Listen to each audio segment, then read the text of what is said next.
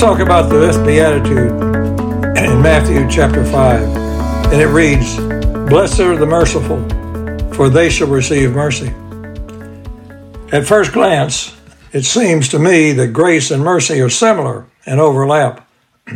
But Paul, in 1 Timothy 1:2, 2 Timothy 1:2, and Titus 1:4, draws a distinction: grace, mercy, and peace from the God, the Father of Christ Jesus our Lord. We arrive at this point in Beatitudes after defining how a man must present himself spiritually bankrupt as a sinner to God and then be filled with the righteousness of the Spirit. Now, he or she who is at this point becomes progressively transformed can develop those traits or habits of spiritual life in regards to others. The text reads, "Blessed are the merciful, for they shall receive mercy." But that can be read incorrectly. It does not mean that you are required to be merciful before you can receive mercy.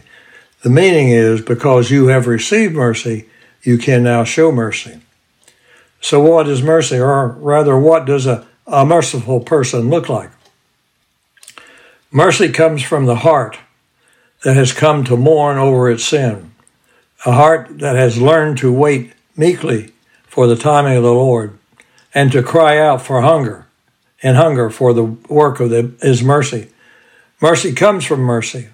Our mercy to each other comes from God's mercy to us. The way of becoming a merciful person is to become a broken person. You get the power to show mercy from the real feeling in your heart that you owe everything you are and must share divine mercy. A good example of the mercy and its opposite is found in the parable of the Good Samaritan in Luke 10:25 through 37. Jesus, challenged by a lawyer about eternal life, draws the appropriate answer of loving God and the neighbor. Then Jesus answered that the person who will receive mercy of eternal life are those who have loved God with all their hearts and their neighbor as themselves. Well, the lawyer asked, "Who is my neighbor?" And Jesus answered with the parable of the Good Samaritan in verses 30 through 37. Then the question, which of the three do you think proved neighbor to the man who fell among the robbers? And the lawyer said, "Well, the one who showed mercy to him." And Jesus said to him, "Go and do likewise." In this parable, there are four dimensions. First, it sees distress, like in verse 33, a Samaritan, as he journeyed, came to where he was, and he saw him. Second, it responds eternally from a heart of compassion or pity towards a person of distress. Verse 33, when he saw him, he had compassion on him. Third, it responds externally with a practical effort to relieve the distress. Verse 33, he went to him and bound up his wounds, pouring oil and wine, and set him on his own beast, and brought him on the inn and took care of him. And the fourth dimension of mercy is that it happens even when the person in distress is by religion or race an enemy. The eye for distress, a heart of pity, an effort to help, in spite of enmity, that's mercy. But if you know the gospel of the kingdom, that is, if you know the good news that the kingdom has already come and is now at work gathering people for the kingdom, then you will know that our becoming merciful is a work of God's royal mercy. That is the point of Matthew 18:33.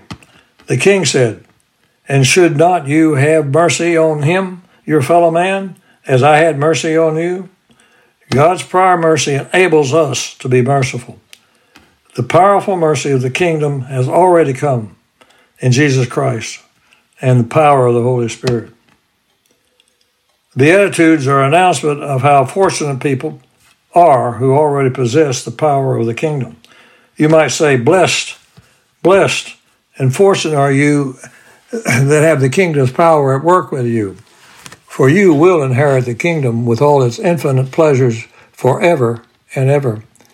The Beatitudes are an announcement that people like that are very blessed and very fortunate. The Beatitudes also contain an implicit invitation to become this kind of person. The disciples sit at Jesus' feet and hear his words as congratulations. Oh, how fortunate you are, my dear brothers. How fortunate you are to be chosen of God, to have your eyes open, to be drawn to the Savior, to be poor, mourning, meek, hungry, merciful, pure, and peaceable. Rejoice. Rejoice and give thanks, my beloved disciples, that you are this kind of person, for it is not your own doing. It is the reign of God in your life. So the disciples hear the Beatitudes as words of celebration about the work of God in their lives. I will close with a direct quote from Donald G. Barnhouse's book, God's Discipline. And I quote, "All the mercy that God ever will have on man, he has already had when Christ died. This is the totality of mercy. There could not be any more. The fountain is now flowing, and it flows freely." End of quote. The Lord bless and keep you. Make it a day full of mercy.